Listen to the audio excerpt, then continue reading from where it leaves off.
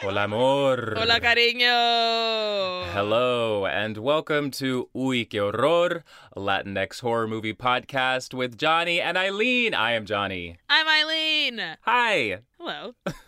How are you?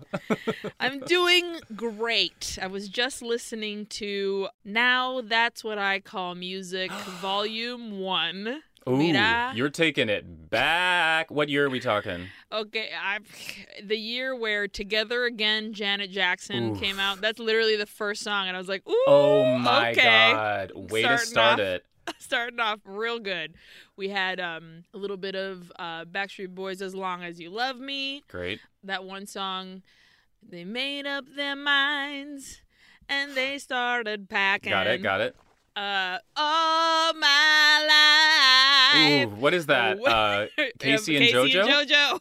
Damn. Oh Yeah. my God. They I'm had going to say some- 96, 97, maybe? something like that. Yeah. Yeah, It's around there. I think 97 because I used to listen to Together Again by Janet Jackson and cry so much because my mom had just died, and so I would always be like, my mom. Ooh, wow. That's Yeah. such a beautiful, but like such an up-tempo song. Which is why I loved it, because I was like, I don't Yeah. want to like be sad. I mean, obviously I'm sad, pero like, Yeah. me gusta que I can dance to this and still be Yeah. sad. Just dance and cry. Yeah. That song is from Velvet Rope, which you stole from me in high school. which is buried somewhere. Like, I lost it in my huge, like, multi-disc CD player, and it's probably still buried in that CD Yeah. player somewhere. I'm very sorry. Porque yo me acuerdo that you were like, okay, I put it in my multi-disc and then it got stuck and I couldn't get it out. And I was like, Yeah. Johnny, I love that CD. And you were I like, know. sorry, bro. If only I could have told you then, like, Eileen, just wait 20 years because you won't need this anymore. It's No. all it's all online. There is Uh, something so like vintage, I don't know if that's the right word, but like of having the CD Sí. and like the booklet and everything. Like I Oh still my have all that God. shit, and like I'm not Somewhere. not getting rid of all that. No. Well, great way to start your day. Yeah, right? Fun Yeah. times. My morning was good. I woke up early to kind of edit this note-taking of this movie that we watched this week because I could talk about this movie forever and I include every am single detail. So excited to talk about this fucking movie, dude. Oh my God. Oh my God. So before we get into this, so my morning was fine. I edited my notes. I went for a run. It was fine. Before we get into this movie, I just want to give a quick shout out to the real queen of horror, otherwise known as @LovelyZena on Twitter. That is spelled LOVELYZENA, Okay, not X. not X. So I follow her on Twitter. She's got this fabulous horror Twitter.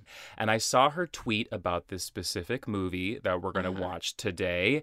And she said, like, Mexican horror. It's on Shudder. And I was like, ooh, I had a full idea of what we were going to watch this week, but I completely changed my mind. I was like, Oh, this wow. is where we're going. Okay. So check her out @LovelyZena. She's the co-host of the Be Disgusting Pod @Be Disgusting Pod, which is the Bloody Disgusting podcast, like the website fun. that I'm obsessed with. Yeah. And also, she has a website called realqueenofhorror.com. So check her out. And thank you so much for Wow. the idea. Lovely Zena, we appreciate this madness. So today, we're going to be talking about the 1988/89. I'm not quite sure when, but 1987-88, porque al final de la Oh. película, I watched all the credits go, y al final dijo 1987, so... oh, perfect. 1987. This movie is called Don't Panic. I'm shocked that I've never heard of this movie before, and just like you, I am so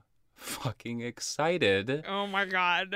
to talk about this. So, are we ready to dive in? Should we just get into this? Let me give you a synopsis. Oh, hello. and- Synopsis. And a synopsis. Thank you again, IMDb. On his 17th birthday, Michael unwittingly unlocks the evil forces of a Ouija board. I love that. Also, we should mention this Succinct. was succinct to the point, which I love. We should also mention this is written and directed by Ruben Galindo Jr., who I saw described as the king of Mexican gore. So strap on, everybody. Strap Here we on! go. All right, so we open with music which is straight out of A Nightmare on Elm Street. And I'm just going to say from the top, this movie is heavily inspired by A Nightmare on Elm Street. Absolutely. And I'm not talking about like just the Totally. original. I'm talking about like the full series. Yeah, for sure. So we hear this music over our opening credits, and we get this young man's voiceover. And he tells us, there's a door that takes you to another dimension. Once you step through it, there's no return. I've already crossed it. Okay, I don't know if you had said it to me or not, but I had a brief moment of panic because it was in English. Y yo dije, I'm pretty sure Johnny said this was a Mexican horror film. Yeah. Pero no me acuerdo si vos dijiste it's in English or not. In my mind, Can't remember. you didn't. And so Yeah. I walked in and was like, wait, What the fuck? what? And so I was like, oh, well. And then, like, literally right after in the voiceover, we get it explained. And I was like, okay. And then I saw the names and I was like, okay, Ruben Galindo Jr. Okay, Yeah. that sounds pretty Spanish. And then John Michael, no sé qué Bischoff? puta. Bischoff. I was like, that's not really Latino sounding. But most of the actors in this movie, most of them are, I believe, are Mexican. All of them are except for John Michael. Awesome. John Michael is an expat. Trivia at the top. Love the trivia. So, Okay, continue. So we get our title card, Don't Panic. We get a swift shift in music from A Nightmare on Elm Street to this straight up 80s cheesy synth pop, and I love every second of it. Oh my God, the music. So it's nighttime, and the camera is panning over these cars with teens making out in the cars. There's bottles of booze everywhere. This young man's voiceover continues, and he says, man, what a weird birthday I'm having. Dad's work, it's so ridiculous. Dad's work yanked me out of Beverly Hills High. Okay. And now me and Mom have been shipped down to Mexico City. I mean, Mexico City for the rest of high school? The pits. The pits. And the pits. The pits. This reminded me so much of me in high school. Sure. Because every single year, freshman, sophomore, junior, senior, was a different place. Crazy. And in between my junior and senior year, my parents moved to Mexico City and they were going to take me with them. And I was so pissed. But I can't think of a better fucking thing than going to high school in Mexico. Are you kidding me? Mexico City is an incredible city. It's so and it fun. would have been amazing. Anyway, so we cut to Michael, who is the voiceover, and he's just got this full curly blonde head of 80s hair, just like a full mullet. It's a mullet. It is Oh. the curliest mullet. Now, you tell, Oh. is this permed? I couldn't tell. I'm going to say yes. It's Because that's how curly it is. Pero like, Yeah. oh boy, this curly mullet. And this is our look. And this is our Luke. Like, he is, like, the hair in this movie, it's so, like, it's 80s. All of the hair, every hair we encounter Mhm. is a different form of 80s hair. So we have Yeah. the curly mullet, and let's go to see what else we encounter. We're about to get real poofy, everybody. Gorgeous hair, but that mullet. I don't goddamn. know about gorgeous hair, Jonathan. But I just mean like it's beautiful blonde, thick, curly hair. And me, a balding man, I'm like, give me your curly, blonde, beautiful hair. We haven't had this reminder that every time there is any kind of hair on screen, Johnny's I'm like, like, it's give- gorgeous. And I'm like, no, it's not. It's bad. It's a terrible hairdo, but beautiful, thick, gorgeous hair. So this dude, Michael, he's saying bye to people at the front door of his house. He clearly just had like a boozy birthday party. My favorite part is the 3 40-year-old Oh high my school God. / college Everybody students is leaving. 40. Everybody's 40. So Michael is like, bye, get out of here. He goes inside his house, and at the top of the stairs, his mother appears, and she's serving herself a full fresh glass of vodka. She is like a glut, glut, glut, glut. Like, it is pouring out of that bottle. She is like, never never without her bottle of booze. And this Truly. is clearly an homage to Nancy's mother in A Nightmare on Elm Street, Marge, who is a full alcoholic. Like, this is what we're getting here. Oh, Marge, bless her. Another look. A look. Ronnie Blakely, I believe is her name. Bless you. So, drunk ma, that's her name. She's like, is everybody gone? Michael says yes. So the mother heads to bed, and Michael's downstairs turning off lights and stuff. And as he starts to go up to bed, he hears a growling noise behind him in the dark. So he's like, what the fuck? He turns around, he goes to inspect, and we get what I must say is a pretty effective jump scare. I jumped. Yeah. I jumped. So his friend Tony jumps out at him, and we discover that Tony and this group of sneaky teenagers have stayed behind to give Michael his birthday present. This sneaky crew is Tony, Robert, Christy, Debbie, Peter, and my favorite, Alexandra, who appears... that comes out of behind reveal. the couch and is like, Happy birthday, Michael. I was like, oh no. my God. And right off the bat, we have to say, The look. the unibrow Yes. of the century. Like, Oh my uni God. ceja. Mira, Frida ain't got nothing on this lady. Oh. Es que, brother, una ceja tan, like, It is a continuation.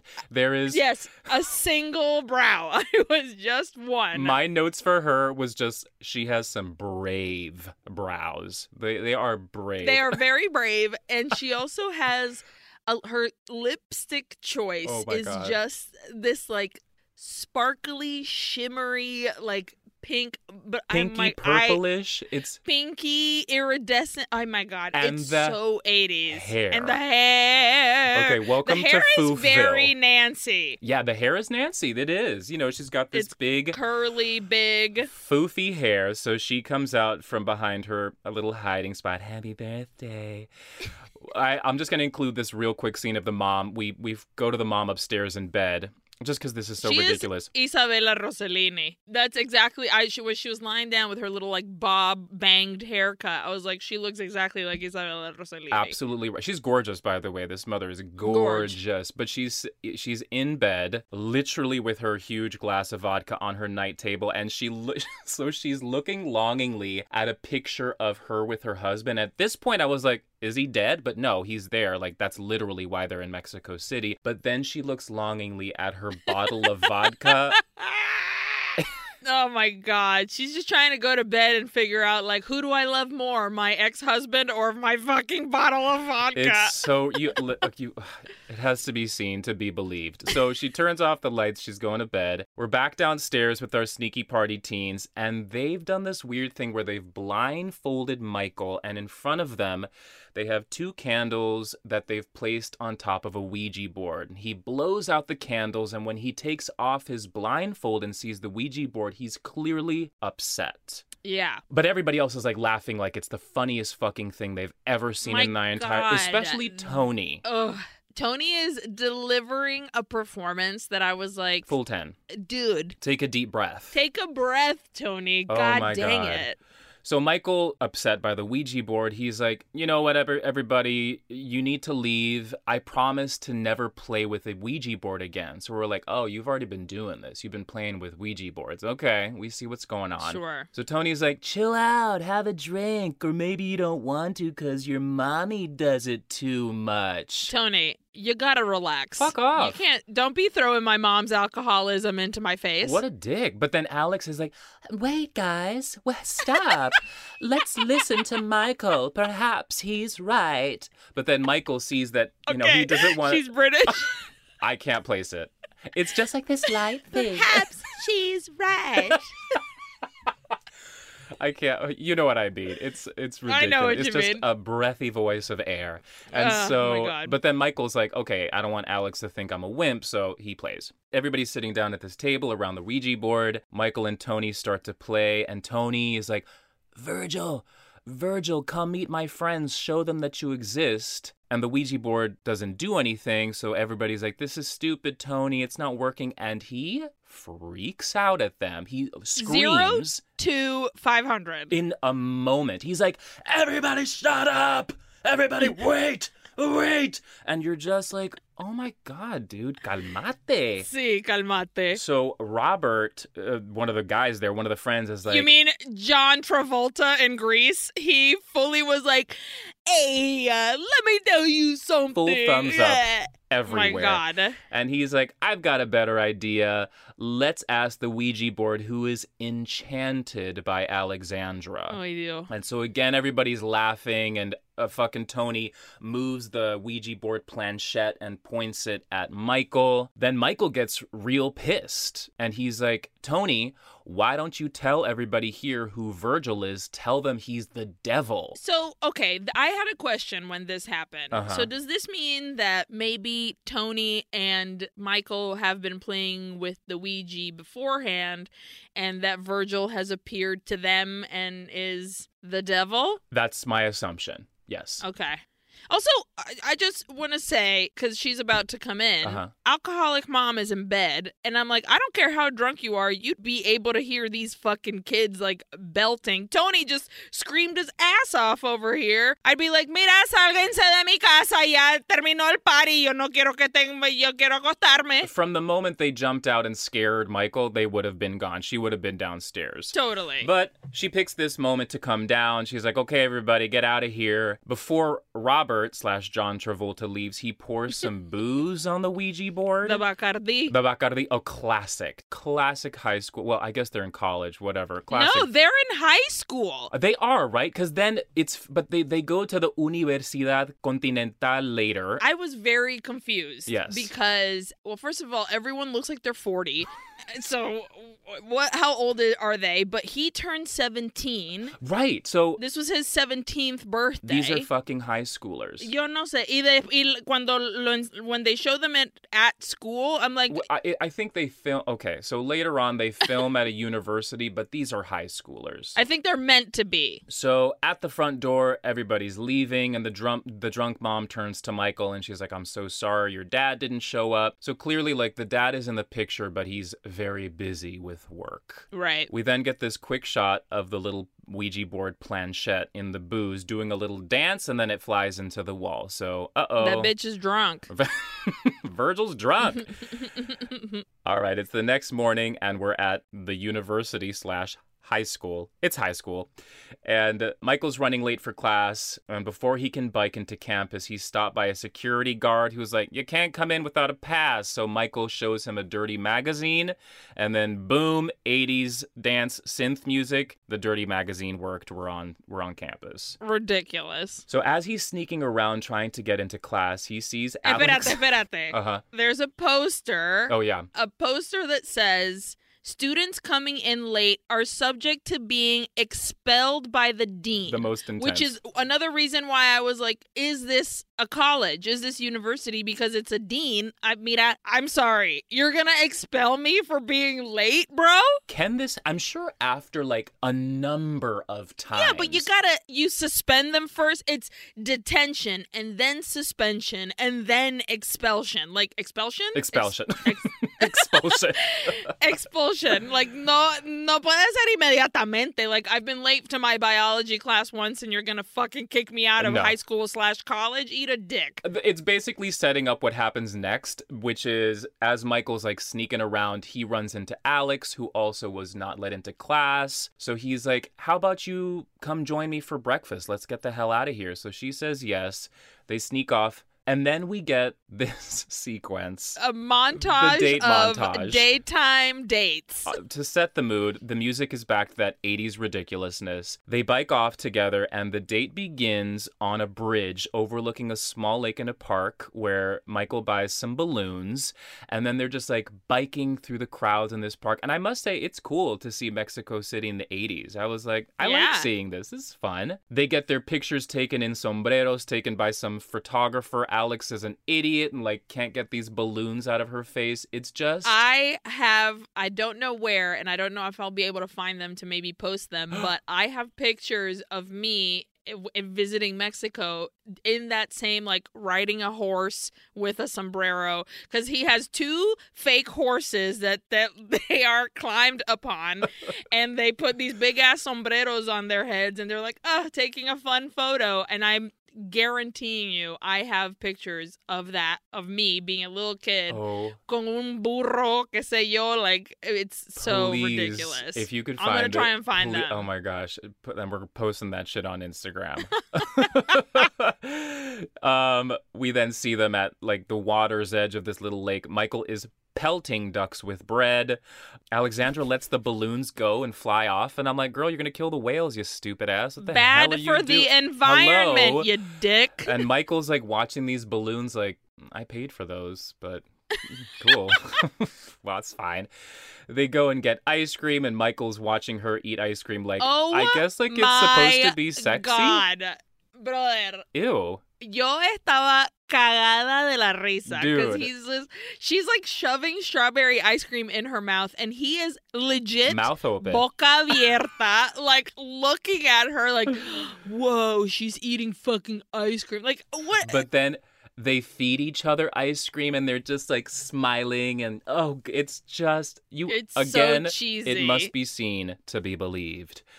But also, where's my breakfast? Because I was promised breakfast. Where's the fucking breakfast? Yeah, don't give me ice No, cream I want for breakfast. I want eggs and fucking Bacon. I don't know, bacon and some Or chilaquiles. some give me delicious some... Mexican breakfast. Hello. Yeah. Oh my God. So Michael finally bikes Alexandra home. She gives him a little smooch, and it seems like these two are an item now. We then cut to Tony's house, which reminds me so much of growing up in Latin America because it is designed like full high schooler college dude. Marlboro cigarette packs on the wall and like Coke cans and the empty booze bottles you drank. Like, I drink so much. I was like, is this supposed to be art? I was like, what the fuck is this? This is so ugly. It's horrible, and I've seen it before. Like, it's the equivalent of when you were in college and you went to some dude's apartment and they had the tops of their cupboards littered with their empty beer bottles. Exactly. So stupid. So Tony is hungover. He's barfing his brains out, and because he's hungover, but also, spoiler alert, maybe because he's possessed. Yeah, so who knows? A surprisingly furry Tony comes out of the... He's furry. I was like, este brother puro pelo on his chest, 40-year-old. Yeah, pelo on his chest, fuzzy back, real fuzzy shoulders and arms. I was like, oh, look at this fuzzy guy. Fucking Teen Wolf over here. Yeah, so no shame. Wear that love some body hair. So he comes out from barfing, and he's like, I'm sorry, Michael. I didn't mean to say that shit about your mom's drinking problem. Now, did this look like the beginning of a bad gay porn to you? Girl, I literally wrote at the end of my notes here, I was ready for the porn, like for the music to come in and for them to start fucking. Like they're in bed together, not in bed, but like I was ready for it. Watch this movie and tell us you don't think this is like a porn about to begin. It's ridiculous. Oh my God. Thick. That set everything. I was like, this fucking furry guy and then this blonde curly mullet. Like, when are they going to start fucking? Strap on. Strap on. So unfortunately, it's not a porn. They just, they keep talking. And so he apologizes for saying the shitty thing about the mom, but he also says, don't think I forgot about our promise to not talk about the Ouija board. Right. But Michael is like, he changes the subject quickly. He tells Tony about his quote unquote breakfast with Alex and how he likes her, but he doesn't know what to do. So Tony's like, give her a rose. And then it gets real weird because Tony throws a shirt on top of a bouquet of roses that he just so happens to have there. What's going on here? Then he picks out a rose from this shirt-covered bouquet, and he says, if you really love her, then give this rose to her and tell her tell her that as long as love exists between you two, it's so stupid. Okay, as long as love exists between you two, the rose will never wither. Which is like, wow, that's a lot of pressure. Okay. Yeah, also, they've known each other for 2 days, guys. 2 days. Who? Okay, let's just keep going. So, it's nighttime. Michael's back at home. He's in bed, sweating and having a nightmare. And a fucking bloody hand bursts through his ceiling above his head, and I'm very sorry for describing it like this, but very jizzily drops blood all over Michael's face. And I wrote, this movie is giving A Nightmare on Elm Street 2 a run for its money in terms of like most homoerotic, queerest horror movie. I was just like, are we seeing this right now? Dude. I cannot believe this. That hand was horrible. Oh, it was a hideous, horrible, bloody hand. Yeah, this was like scary, gross. And demon-y really, hand. And really like flowing blood. Gross. Yeah. So Michael wakes up from this wet dream. I'm very sorry. And the hand quickly retreats. There's no hole in the ceiling. And all of a sudden, Michael seems to like start to have a headache. He grabs his head. He sits up in bed and his fucking eyes are red. Oh boy. This is the first of many times red where we eye see sequences. Now it reminded me of in As Boas Maneiras when the little boy would turn into the wolf and he would like dramatically open his eyes to reveal the yellow. And so it was the same thing with this. Every time the eyes turn red, he would like turn dramatically and it would be a full reveal of the red eyes. And where the boy from As Boas Maneiras was adorable, this is just like, oh dude, this is so ridiculous. So ridiculous. And when we say red eyes, it's not like bloodshot. It's like the pupil and the iris are red. Like he's wearing contact lenses, basically. We then get a quick shot of a dagger slashing through the air, and we see his friend Peter from the top from the sneaky teen birthday party. Right. Peter's face is covered in blood, and he's being stabbed by this dagger. He's screaming. So Michael goes to the bathroom, and he like takes some pills, I guess, for his headache. And this is where we get the full reveal of his dino PJs. Oh my God. I mean, first of all, I need the pajamas, but why? Again, this is a 17-year-old. Not only is he a 17-year-old, he's a 17-year-old that looks like a 40-year-old man. Okay, so there's that. Yes. And these pajamas are like blue little jogger type pants, and then like blue sleeves and like a Wrangling, is that, or baseball style like a baseball shirt? Yeah, long sleeve, so the sleeves are blue but the chest is white, and on the chest we just have a group of like drawn on dinosaurs, just like a T-Rex, a Brontosaurus, just like an orange one, a blue one, a yellow one. I was like, what the fuck is going on here? And he continues to, like, this appears quite a bit throughout this film, which honestly just adds to the appeal of just the ridiculousness of this film. I'm going to go ahead and say iconic. These pajamas are iconic. I need them. So everybody needs a pair. Okay, cut to the next day at high school. Michael's looking for Alex in the cafeteria to give her the rose, the foolish rose. Right. But he sees her being smooched on by this guy, John, who is this big 80s poofy-haired jock-looking guy. Oh, my God. So 80s. Just hair poofing to the ceiling. And so Michael goes off all sad and defeated. We cut to an empty classroom with this sad, tinkly piano music, and I was like, I swear to God, if you show me Michael sadly playing the piano, I will give this movie 5 oohs.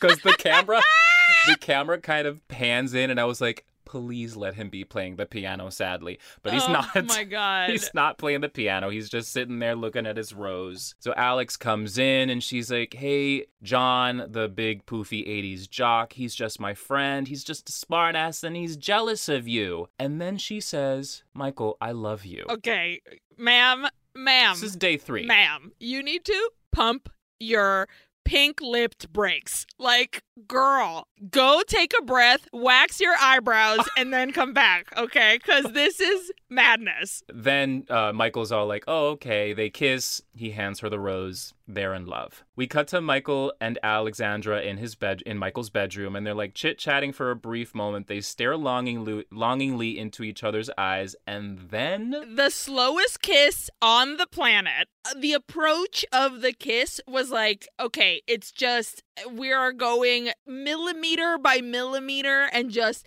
looking longingly into each other's eyes. I was like, with the music on top, like shit.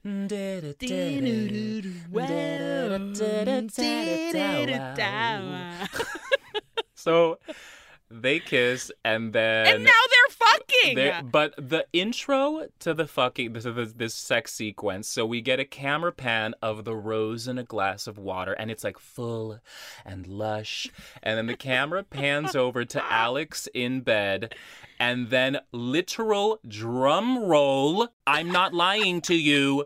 Literal drum roll as Michael appears like on top of her coming in for the kiss. Oh my God. We get a full sex sequence that my favorite part is seeing Alexandra's like pastel pink nails. Grab that curly mullet. She, Passionately grab the mullet. when I tell you que yo estaba en carcajadas. Like I wish we could have watched this together, honestly, I know, because dude. I Oh my know. God. Fuck. again, does anybody believe us right now? Like what we're telling you? This happens in this movie. You must watch this. Oh, Okay, so fucking so crazy. They have sex, and then post-sex, Alex is about to tell Michael that this was her first time, but he's like, shh, shh, shh. Shh, shush it. Shush your shut mouth. up. And then he hands her the rose and says that as long as there is can't. It's so It's the I stupidest. cannot believe it. So he says, as long as there's love between us, this rose won't wither. Oh, which God. it's a lot of pressure on this relationship. On this 3-day relationship, okay? This love won't wither. We cut to later that night, and Michael is in bed in his little dino PJs when his eyes turn red again. And he has a vision of someone creeping into Debbie's room. Debbie was one of the girls from the top. Not Debbie. Not Debbie with her poofy hair. And she's fully stabbed to death. Bro, they stabbed the shit out of her. Ooh. I'm going to say something about this. The practical effects in this film is the blood is really good. Agreed. I liked It's- the practical effects. Absolutely. Every time someone gets murdered, it's, there is the level of like 80s cheese to it. Yeah, you can tell it's fake. Of course, pero it delivers. Absolutely. Then we see fucking Debbie with this dagger through her goddamn head. And it's at this point that we realize that Michael can't really see very well when his eyes are red. But this is kind of vague. Because he does not deliver the blindness well. Here's the thing. Every time he was blind, I was dying of laughter because he was like, I'm going to reach to the point where I need to go, and then I'm going to kind of touch the wall around me or kind of maybe bump into something to portray that I am quote unquote blind. Pero llegaste al lugar súper bien, muchacho, no? So the idea, though, is like the poor guy can't see when these like red-eyed visions are happening. Right. So he crashes his way from his bedroom to his bathroom, and because he's making so much noise, his drunk ma is like, "What the fuck?" She gets up to go check on him. In the bathroom, Michael sees that his face and hands are like covered in blood, and there's blood coming out of the faucet in the sink. Yeah. Awful. The mother's like pounding on the door, like, what's going on? What's going on? The vision disappears, and Michael's like, I'm okay. It's fine. Mom, relax, Mom. Yeah, take a deep breath. We cut to the next morning. Michael's alarm goes off, which is a radio station in full English in Mexico City. What? Okay. And it's like, hey, little Satan kids, let's wake up and worship Satan. Get your demon asses out of bed because it's my name is fucking Demon Dave. Damien Dave. I don't know what it was. Demon Dave and KW Devil 666, and it's time for you to get your demon ass up because it's a demon day and the devil is out there. So get your devil ass out there and do the devil day. And you're like, In okay, full Demon English. Dave. In Yeah. Mexico City. Like, this is okay, guys. And then we get All to right, the so- TV, and the TV is also in fucking English. And also, so Michael puts on some sunglasses because I guess his eyes are still red. So he goes downstairs to have breakfast with his mom, and the TV in full English is talking about like enormous computers and like cutting edge computer graphics, which you see. And I'll just leave it at that. You know, watch this movie and take a peek. On the TV screen, all of a sudden the TV screen goes to static, and then a fucking static face comes out of the screen. Nightmare on Elm Street. Nightmare on Elm Street, dude. And that's why I'm saying, like, it takes from all the nightmares, because, you know, that's Nightmare on Elm Street 3. But also the fact of the face coming out of something is like from the first one when the face comes out of the wall. Yeah. Totally, yes. So the face says, Michael, I need your help. Christy is going to die tonight. Christy was another girl from the top at the sneaky party. The mom doesn't see this staticky face, but Michael's like, holy shit, and he heads off to school. We cut to a classroom at school, and we get more dramatic poofy hair from a teacher this time, who... This teacher. Oh my God. They gave her a like just her head on the screen, and she's like, we are learning about Shelley, and not Mary Shelley, Percy Shelley, like Mary Shelley's husband, who was a poet. Okay. And she's Thank you for knowing that, because I was like, huh? I'm smart. I went to college for theater. It was bad. And Same. But she's like, and all this stuff, and I have a beautiful head of 80s hair and blue eyeshadow and pink lipstick, and it's just like... Oh, God, the look. And also, I would fall asleep in 5 seconds in this woman's class, because she's literally Truly. like, Shelley wrote about roses and things like that, everybody. Okay, so poofy hair... She is suddenly in a trance, and she turns to Michael's in this class, and she turns to Michael, and in a trance, this teacher says, Christy is next, Michael. Warn her. You must take her out of the city before midnight. Christy happens to be in this class, so Michael looks over at her, and she is covered in blood and, like, bleeding stab wounds, and she's laughing. This is nuts. I loved this. The flowing blood, that was cool. Just it's pooling at her feet, and she's laughing, because the thing about Christy at the top of the party is that she was the one that was laughing at everything and, like, just cackling all the time. Mm-hmm. So it's just her, like, laughing again the way she did at this party, and then bleeding profusely out of crazy, like, her head, the back of her ears, just, like, streaming blood everywhere. And it's just... Yeah. It was very effective. Oh, very, very cool scene here. And this is totally homage to Tina in that scene from the high school in A Nightmare on Elm Street where she's in her fucking body bag being dragged around the school. This is that homage. Totally. Full. Michael sits up in fright. The vision disappears. And we cut to the cafeteria. So Alexandra comes up to Michael and she says, come over to dinner tonight to meet my parents. Again, everybody pump your Day fucking 4. brakes. God damn. Michael's like, he's still got his sunglasses on and he's all cagey and he's like, no, I don't want to. So she freaks out at him and she says, you're a filthy animal, and she runs off. We then cut to a doctor's office with Michael, his mom, and the doc, and the doctor's checking him out. And after he checks him out, he's like, go to the waiting room, Michael, I need to talk to your mom. So the doctor tells the mom Michael is fine, but that he has psychological problems that are causing these hallucinations. And the mom says, there's something you should know. Yes. I have a drinking problem. When I laughed out Me too. loud. Me too. Like, It was... what do you say? If you're the doctor, Because you're he's like, cool. You know, this is something often happens with children with trauma, you know, especially during the childhood. I've got something to tell you. I've got a drinking problem. It's the best. Like, watch this movie just for this delivery. Oh, my God. So we cut back to Michael's house, and Michael's overhearing this conversation that his mom is having with the dad. They're very angry at each other. You're not here for your son.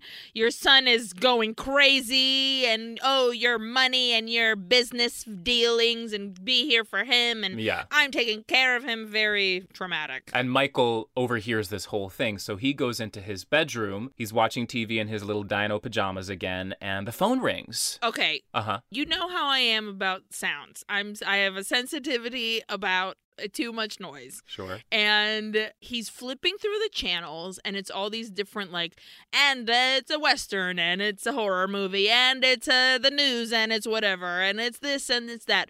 And then the phone starts to ring, and it's just ringing, and ringing, and ringing. And I was like, oh my God, answer the fucking phone, you asshole. Anytime a phone rings excessively in a film or whatever, it's always just like anxiety peaking. Crazy. Pick up the goddamn phone. So he does pick up the phone, and you hear Alex on the other line like, hello? Hello?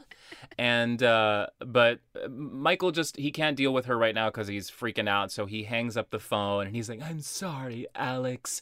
And then he just starts to tear apart his bedroom because he thinks he's going crazy. He's yelling, I'm not crazy, and acting absolutely crazy. Crazy. Which and is just annoying. You're just being annoying. And then the other thing is it's very specific smashing up of the room. He even like tears a poster in half, but not all the way. So the poster is still up on the wall. Like he doesn't pull it down. It's just very like, and rip. Like you might as well have rip the poster.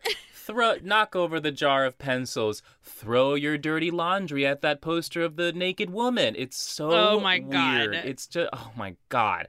So he does this for a while. He's about to tear down his curtains when he hears on the news that last night Debbie was murdered between midnight and 1 a.m., which I was like, this must be important, but no. I guess the murders happen around midnight. Like that's when Virgil likes to murder people. And also everybody, it's Debbie White, Peter Fleming, everybody has American whitest names. Yeah. And then the reporter turns and he's like, here we are with Lieutenant Velasco. And I'm like, finally, somebody with a fucking Latino last name. Yeah. Like, Jesus fucking Christ, dude. On this English-speaking news channel? Get the fuck out of here. In Mexico City. So yeah, the reporter's like, Debbie and Peter were murdered last night. It cuts to Lieutenant Velasco, who says the murders must be connected. So Michael's like, what the fuck? He calls Tony. Tony isn't there. And then again, we get a flash of the poofy-haired teacher vision from earlier in the film. And again, the teacher tells us, go get Christy out of the city before midnight. Michael looks at the clock. It's 11:45 p.m., so he runs off in his dino PJs. We cut to Michael knocking on Christy's front door, and fucking John, the asshole is poofy her brother. John, it's her brother. John is like, what the fuck are you doing here? What do you want with my sister? Get the fuck out of here. So Michael says, I think somebody wants to hurt Christy.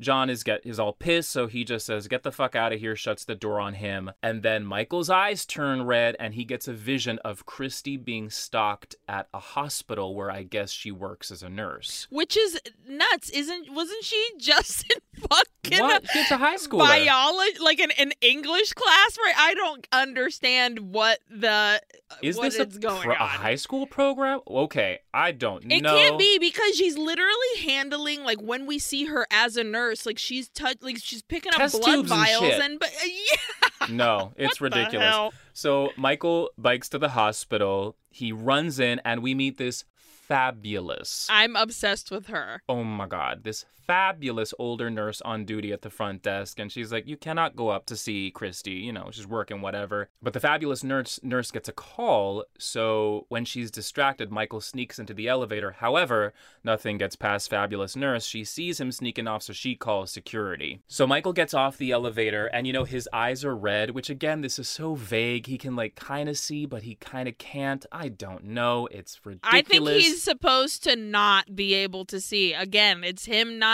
acting properly. Yeah, if that's the case, then you're right. He is not doing this very well. Anyway, he goes running off. And meanwhile, Christy has seen her stalker, who is like snarling and growling. So she runs off in fright and hides under a desk. And then Michael, who's, you know, still running around like a fool trying to find her, is stopped by a security guard with a walkie-talkie with the longest antenna you've ever seen.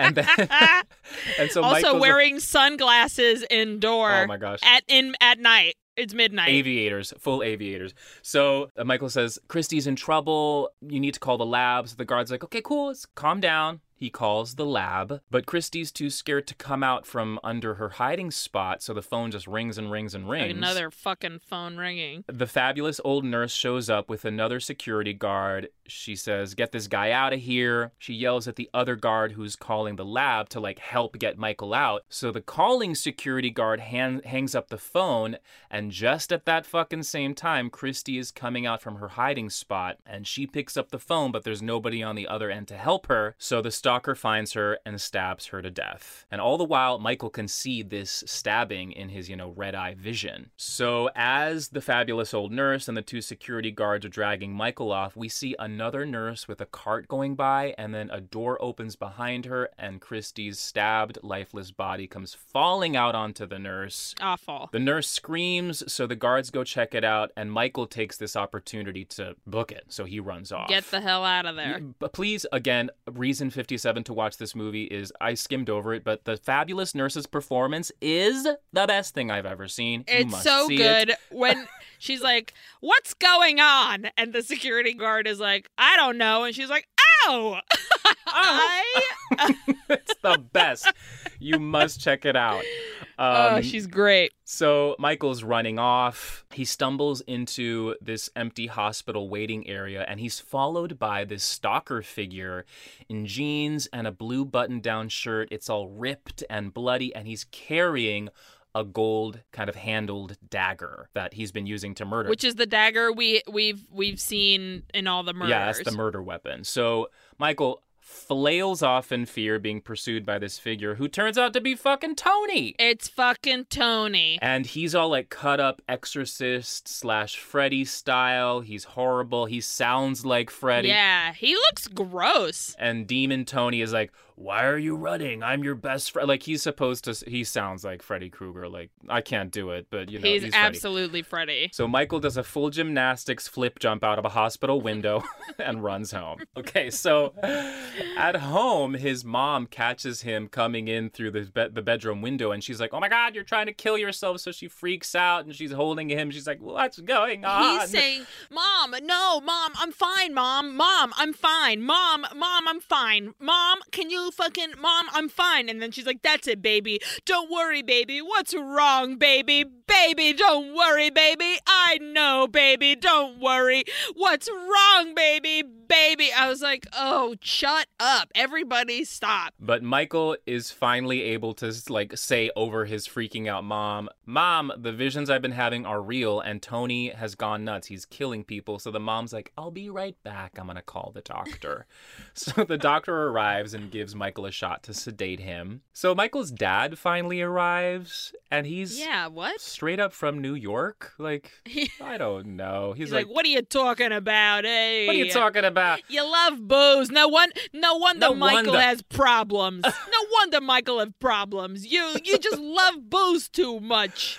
What's happening in this film? So And they have a full dramatic domestic dispute fight that I was like, did we need to see them no. have this fight? Not at all. We don't No. need the dad in this movie whatsoever. At all. The only thing that happens here that, like, I guess this serves a purpose, this fight, is that John, with a full shotgun, this is poofy 80s dude, he sneaks into Michael's bedroom, and since Michael is sedated, he, like, throws him over his shoulder, and since the parents are fighting, he's able to sneak out through the house and throws Michael into his car, and Michael and John go driving off. We cut to John's car the next morning out in some wooded area. John throws Michael out of his car, and okay, I have to point this out. So he says, "Dying time, wimp," where the emphasis should be dying time, wimp, right? The line itself is so stupid. So stupid, Dying but- time, wimp. Dying time, wimp.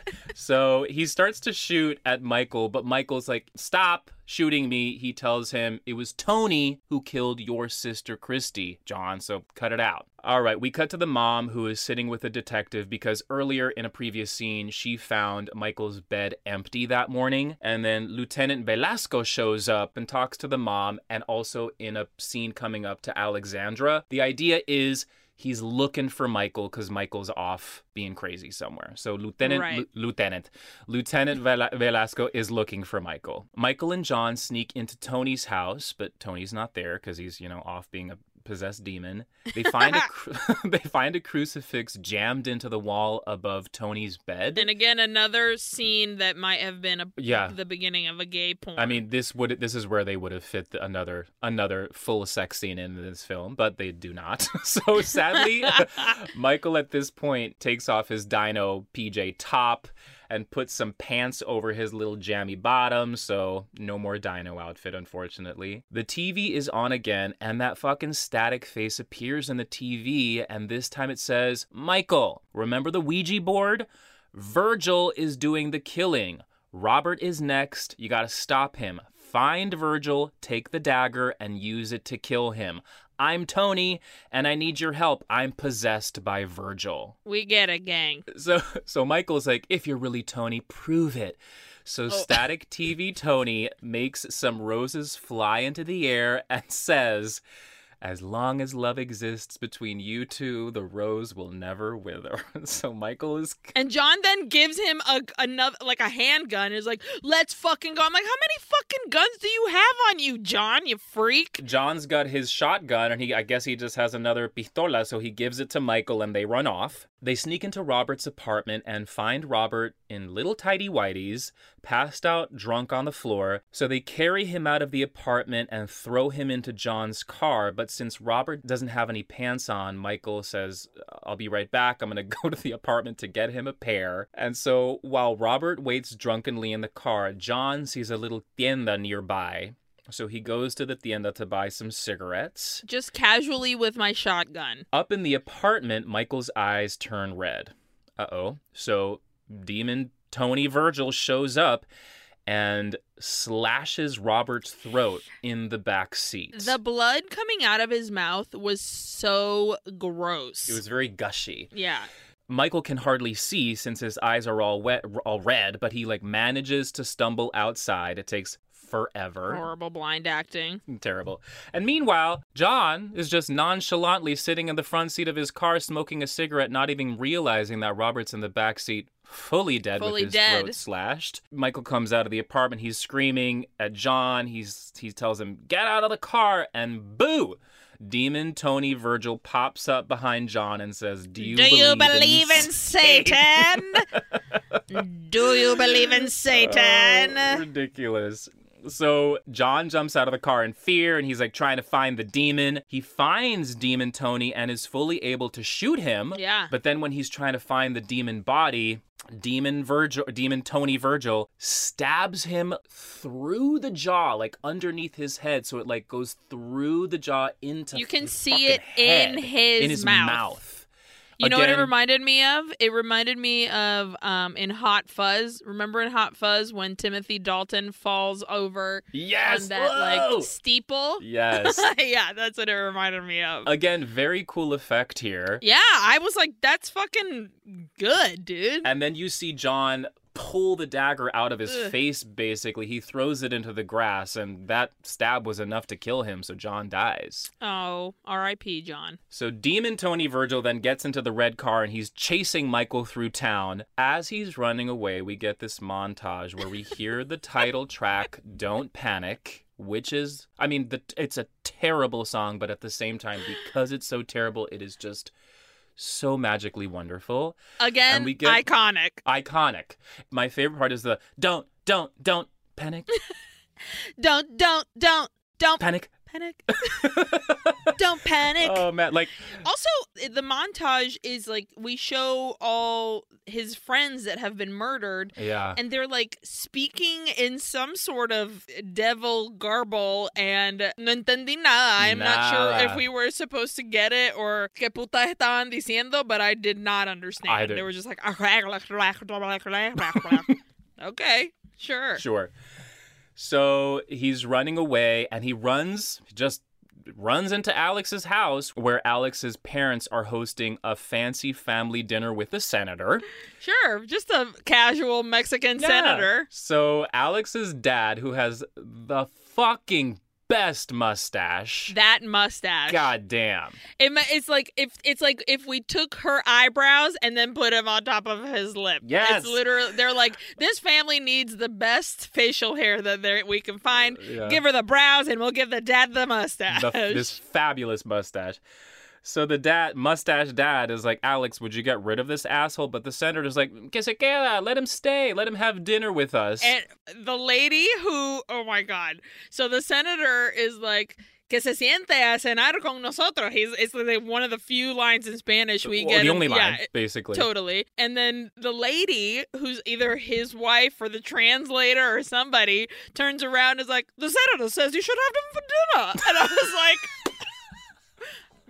The way she said it, I literally rewound it 3 different times to hear her say, the senator says you should have him for dinner. I was like, oh, wow.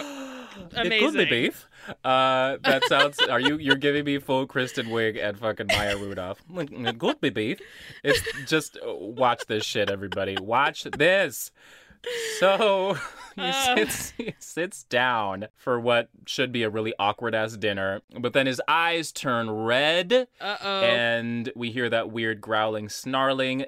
Demon Tony is prowling outside, so Michael just starts to shoot willy-nilly everywhere. Bro, there's a senator here. What are you doing?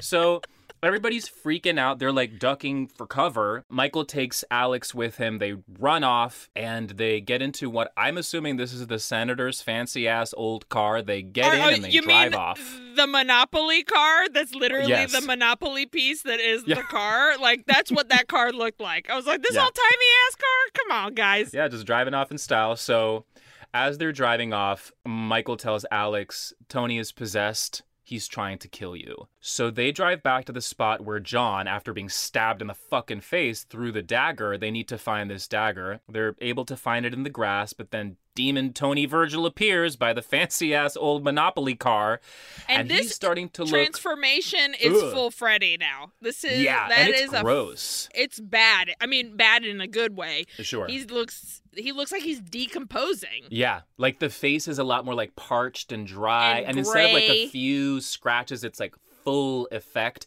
And the mouth, The mouth. ew, it's full of like gray green gook.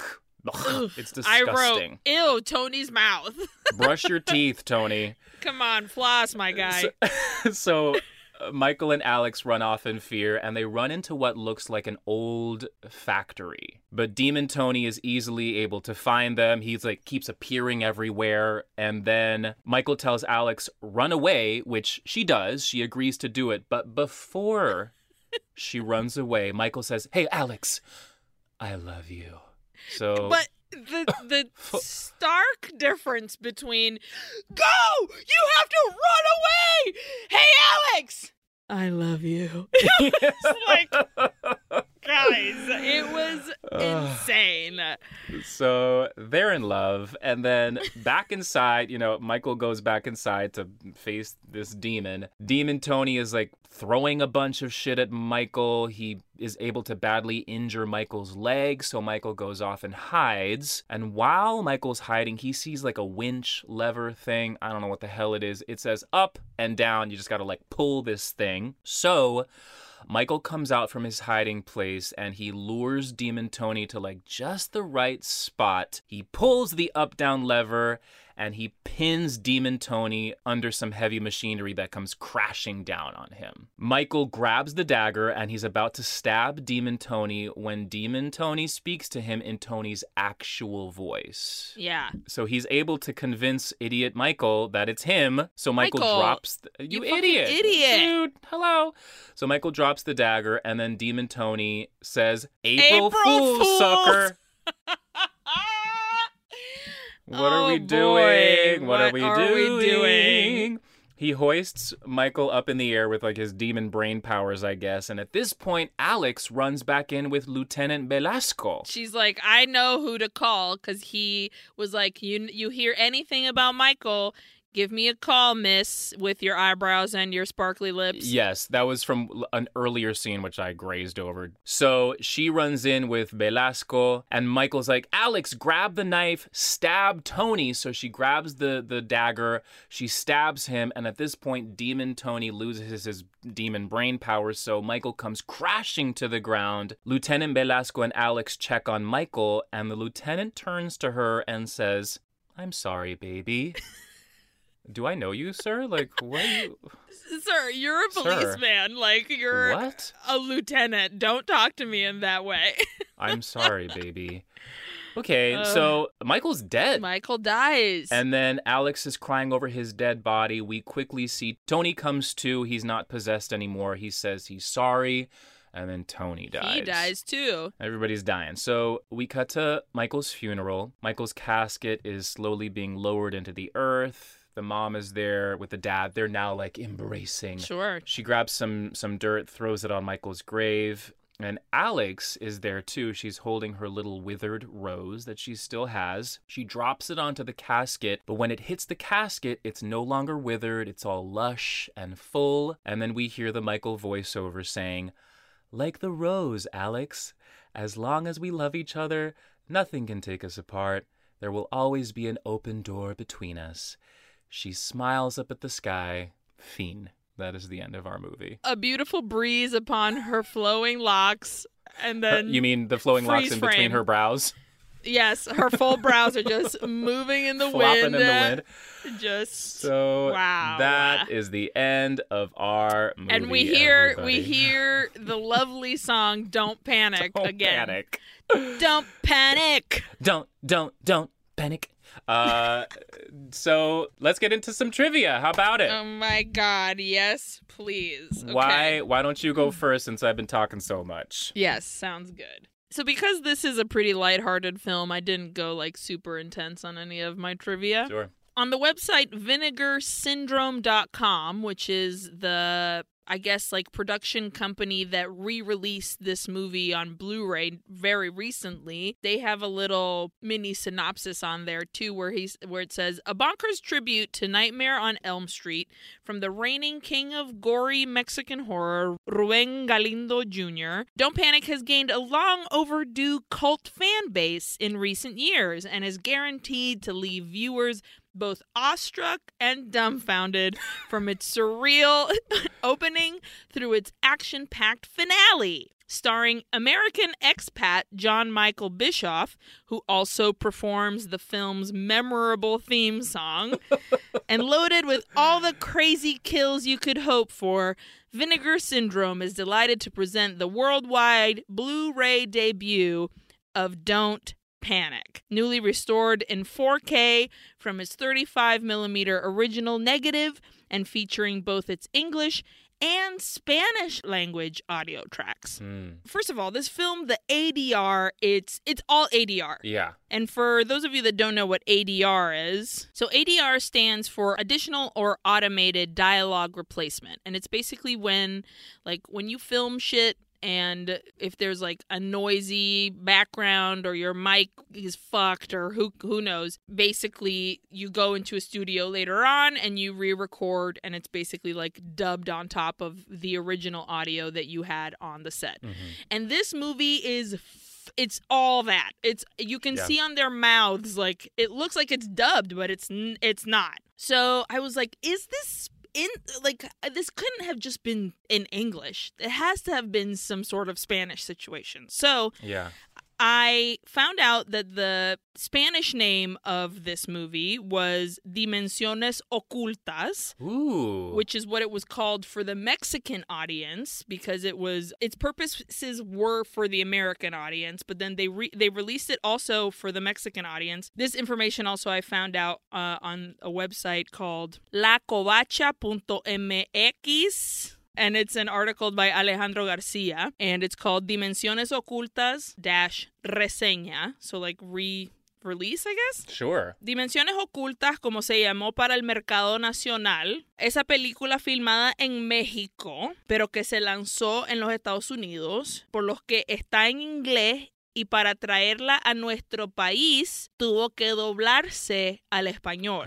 Okay. So basically, they filmed it in English. It is an English language Mexican film. Mm-hmm. But to release it in Mexico, they had to dub it in Spanish, which seems crazy to me. But they did. Yeah, that is ridiculous. So I tried to find the Spanish dubbed version, and if you go to Vimeo, we'll post this on our description of our episode. If there is the Spanish version of it on Vimeo. Oh shit! Yeah.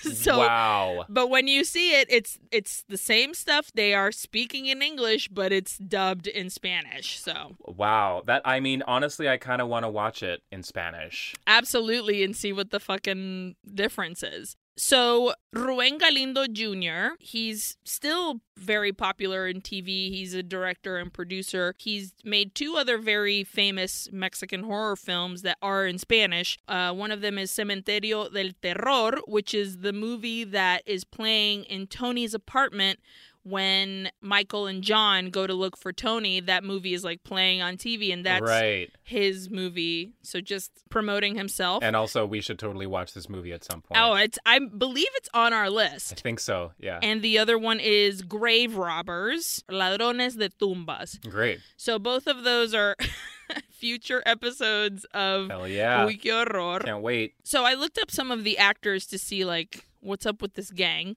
Gabriela Hassel, who was Alexandra in the film, she became a huge, like, telenovela actress playing in a famous one called Simplemente Maria, where she also acted aside Roberto Palazuelos, who played John. Oh. Roberto Palazuelos became, I think, out of this whole cast, the biggest star of everyone because not only was he in Simplemente Maria, he was in the famous novela Dos Mujeres, Un Camino, which is a very popular 80s novela from Mexico. Mm-hmm. He's known for mostly playing villains in these novelas, but he also owns several world-famous hotels in Tulum, Mexico. Oh. And according to CelebrityNetWorth.com, he's worth $12 million. Damn, dude. Way to work it out for yourself. Exactly. The other actor that I was watching the movie in the beginning, the guy Peter, who was the first victim of all of our victims, I was like, this guy's face looks really familiar to me. And so I was like, who the fuck is this guy? Well, if you've seen the film Like Water for Chocolate... Ooh, it's been a long time, but now I'm going to have to watch it again. He plays Dr. John Brown, who was Tita's gringo husband. Like, remember, like, the main gal? No, it's been so fucking long. Also, Like Water for Chocolate is an amazing fucking movie directed by Alfonso Arau, who played El Guapo in The Three Amigos. So everybody watch that movie. I try to find these Mexican films that are specifically made for American audiences and, like, how and why, but there wasn't a lot of information on how things work like that and why specifically film in Mexico, because it reminded me of, like, when we watched Santa Claus and having these Mexican actors speak English. It's very interesting to me, and unfortunately there isn't a lot of full, like, except for talking about the Mexican golden era and the Mexican cinematic world and, like, the film world, there wasn't, like, specific instances of explaining why this is an occurrence. You know what I mean? Yeah, interesting. And lastly, from the website bloodydisgusting.com, written by John Squires, quote, released today as a part of their Valentine's Day weekend sale, which also includes a 4K Ultra HD release of 1977's Sex World and slashes the price of 150 classic erotica titles by 50%. The Don't Panic pajamas are selling for $25, with sizes ranging from extra small to extra, extra large.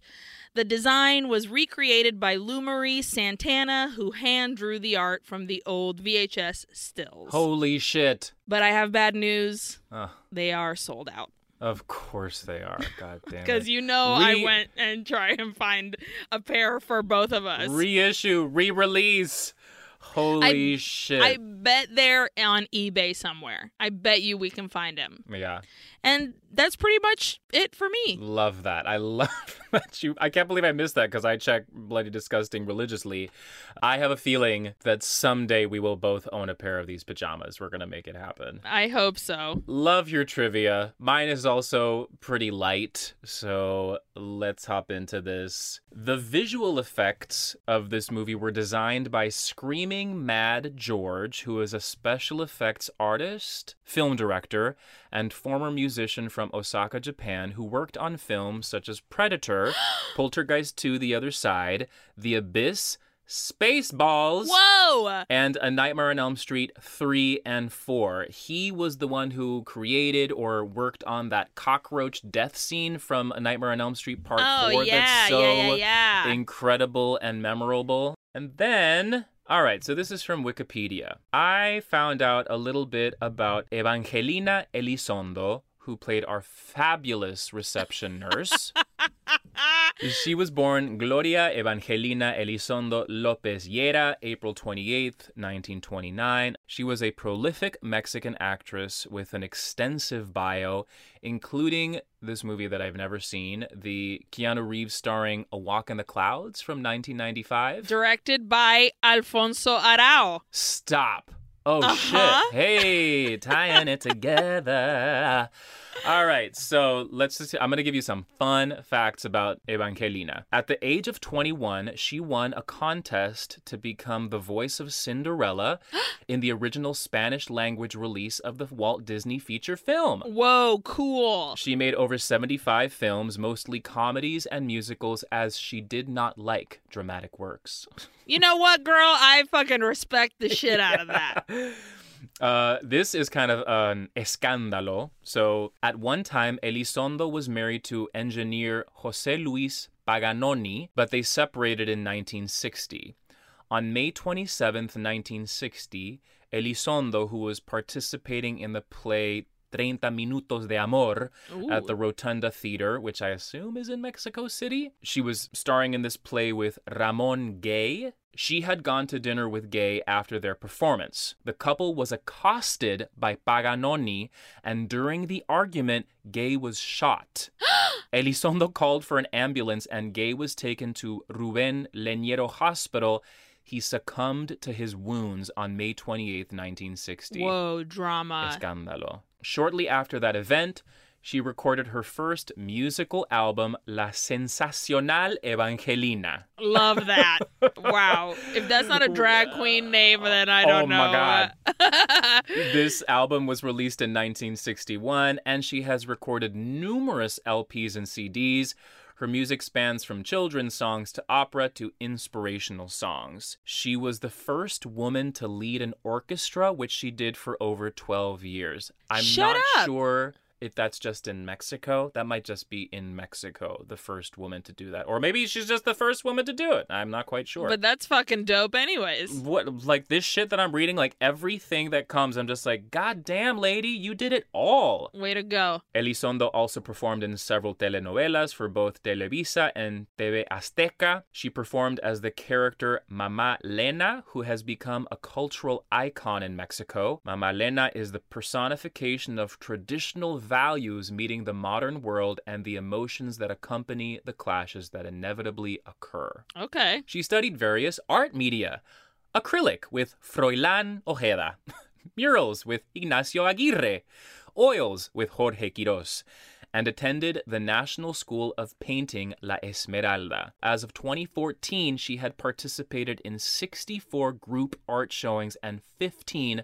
solo exhibitions. Dang, girl. Elizondo attended theology school and graduated with a bachelor's in theology in 1993 from LaSalle University. She has written a book about art, as well as one about philosophy entitled Pensamiento Abierto, and published numerous articles. Wow. Elizondo died on October 2nd, 2017 in Mexico City. She was 88 years old. A Google Doodle on April 28th, 2019 commemorated Elizondo's 90th birth anniversary. Wow. She was born a day before my tia Ileana. Hey. She's a Taurus. Way to go, lady. I mean, this was a strong... Look at all this shit she did. And she stole her scene in the hospital. May have been the best. What's going on here? I don't know. Oh! The best. All right. You want to answer some questions for me? Let's do it. Eileen, were you scared? No. Okay. I'm going to Were agree. you? No. I will say stabbing is particularly frightening, so the stabbing deaths were awful, but no, this was not very scary. Yeah. What was your best scare? I guess I'd say that first jump scare of after the growling, like when he's going up to bed and fucking Tony pops out and I literally was like, whoa. So yeah, that one. I agree. That's what I said too. Who was your favorite character? It's a toss-up Mm-hmm. between our front desk nurse, Mm-hmm. who was so fucking fabulous. And I don't know why, but I fucking loved that guy Bobby, who was just John Travolta in Grease. Like, I thought he was so random and funny. So, but I'm gonna give it to our nurse. I think she took that Nice. that role and was like, I'm gonna be memorable, baby. And she was. I like your Bobby recognition, though. Mine is also a toss-up. I was split between Drunk Mom and Alexandra randomly, because Drunk Mom, I mean, come on. She was just great. But if you just Classic. consider Alexandra, like, I know that it's like, hi, hello, she's super, like, But I respect a woman who's like, I'm ready to get down and dirty on the first date. I don't know why. I'm just like, go, girl. Do it. Live your life. She was ready to fuck. Ready to go. Like, Do it. I love a woman that just like, she's like, I'm cool with this, and this is what we're doing. Hell yeah. And also, she's the one who, knows to call Lieutenant Velasco at the end. She brings help. Like, she basically, even though everybody dies, she basically saves the day. She's our final girl. She's our final girl. But I'm going to give it to the drunk mom because, duh, drunk mom. Hell yeah. What was your best line? There's something you should know. I have a drinking problem. Oh, man. I just loved that fucking mom being like, oh, he's got trauma? Well, then there's something you should know. I have a drinking problem. Oh, my God. It's so Drunk good. mom. Shit. All right. What about you? Look, that is the only one. I'm going to say that is the only one. But this movie is full of memorable lines. But since So you said many. that one, I'm going to give it to Lieutenant Velasco at the end saying, I'm sorry, baby, because I was so weirded out by that. It was so weird, dude. It was That so shit weird. is weird. Weird. Okay, so I'm sorry, baby. What was your best death? I'm gonna say it was John. I love that knife going through his fucking underneath his neck and through his mouth. I thought that was fucking great. And I would give it to, I mean, this is technically not her death, but I really loved Christy in the classroom, like bleeding profusely. Like, I thought that was really cool, but it's technically not her death. Yeah. So I'm gonna give it to John getting stabbed through the fucking mouth. Yeah, that's great. I'm going to give it to Debbie at the top when she's stabbed to death in her bedroom and then in her fucking head. Yeah. Just because, stabbing deaths, so horrific. Awful. No me gusta. Did you learn anything about the culture? I surely did not. No. How many oohs are you going to give this movie? Now, reminder that I always do it according to spookiness. Sure. For the most part. Every now and then I twist my rules, but Yeah. I'm going to give this 2.5 just because I thought the gore was genuinely pretty solid. Like, there was good, that hand coming out of the ceiling was great, and like the blood was genuinely good blood, I thought. Yeah. And even Tony's weird Freddy face, I was like, you're pretty awful looking. Like, it didn't look poorly made.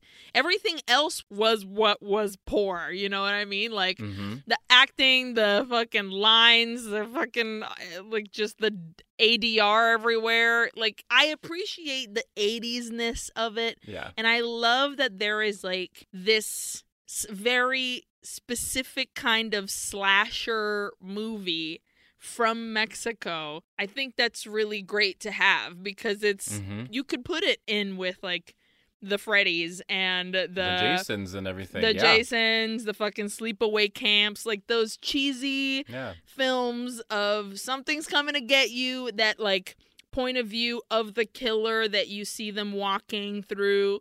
I don't know, man. That's all really fun to me. But, Hell yeah. 2.5. Yeah, I think that's a good score.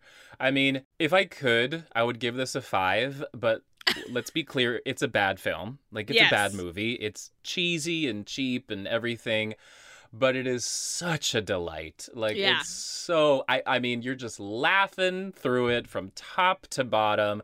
Good gore effects. Memorable characters. So I reserve a 5 for like if it's like a classic or if I'm genuinely moved and really enjoy this or like was afraid. I cannot do that with this movie as much as I want to. So I'm going to give it a 3. I think that's a pretty good middle point there because just to like give it the credit it deserves because it feels classic and it's just hilarious.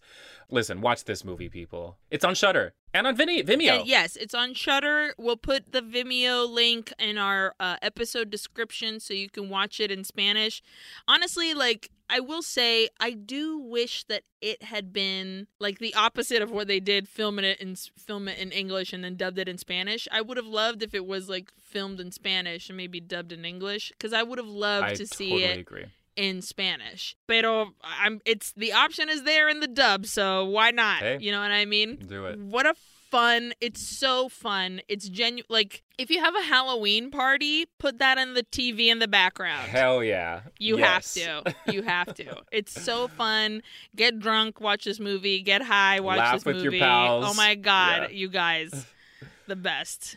Great. Well, Here we are. Virgil has been released Yeah. and we are back. Fuck off, Virgil. Do not play with Ouija boards, you assholes.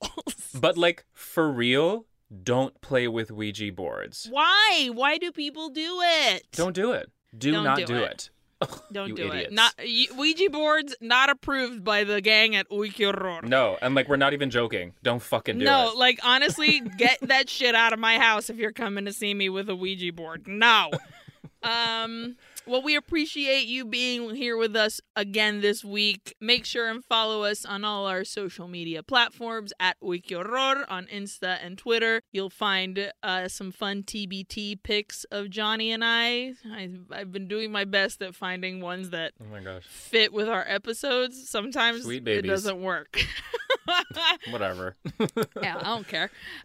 Follows our lovely network, Sonoro Podcast, at Sonoro Podcast on Twitter and Instagram as well. They have awesome content for your ear holes that is all Latino made and Latino based. So that's really cool. Do it. Drink a glass of water. Say your prayers. I mean, only if you feel like it.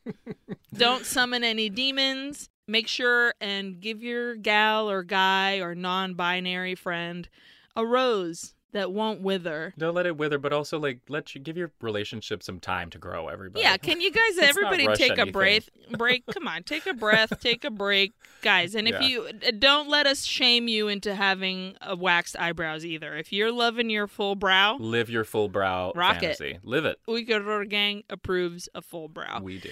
Hey, Johnny, I fucking love you. I fucking love you too. See you guys en la próxima semana. Adios. Adios.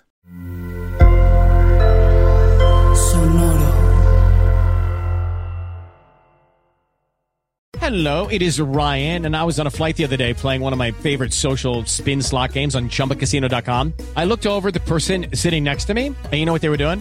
They were also playing Chumba Casino. Coincidence? I think not. Everybody's loving having fun with it. Chumba Casino is home to hundreds of casino-style games that you can play for free anytime, anywhere, even at 30,000 feet. So sign up now at ChumbaCasino.com to claim your free welcome bonus. That's ChumbaCasino.com and live the Chumba life. No purchase necessary. VGW Group. Void where prohibited by law. See terms and conditions. 18+.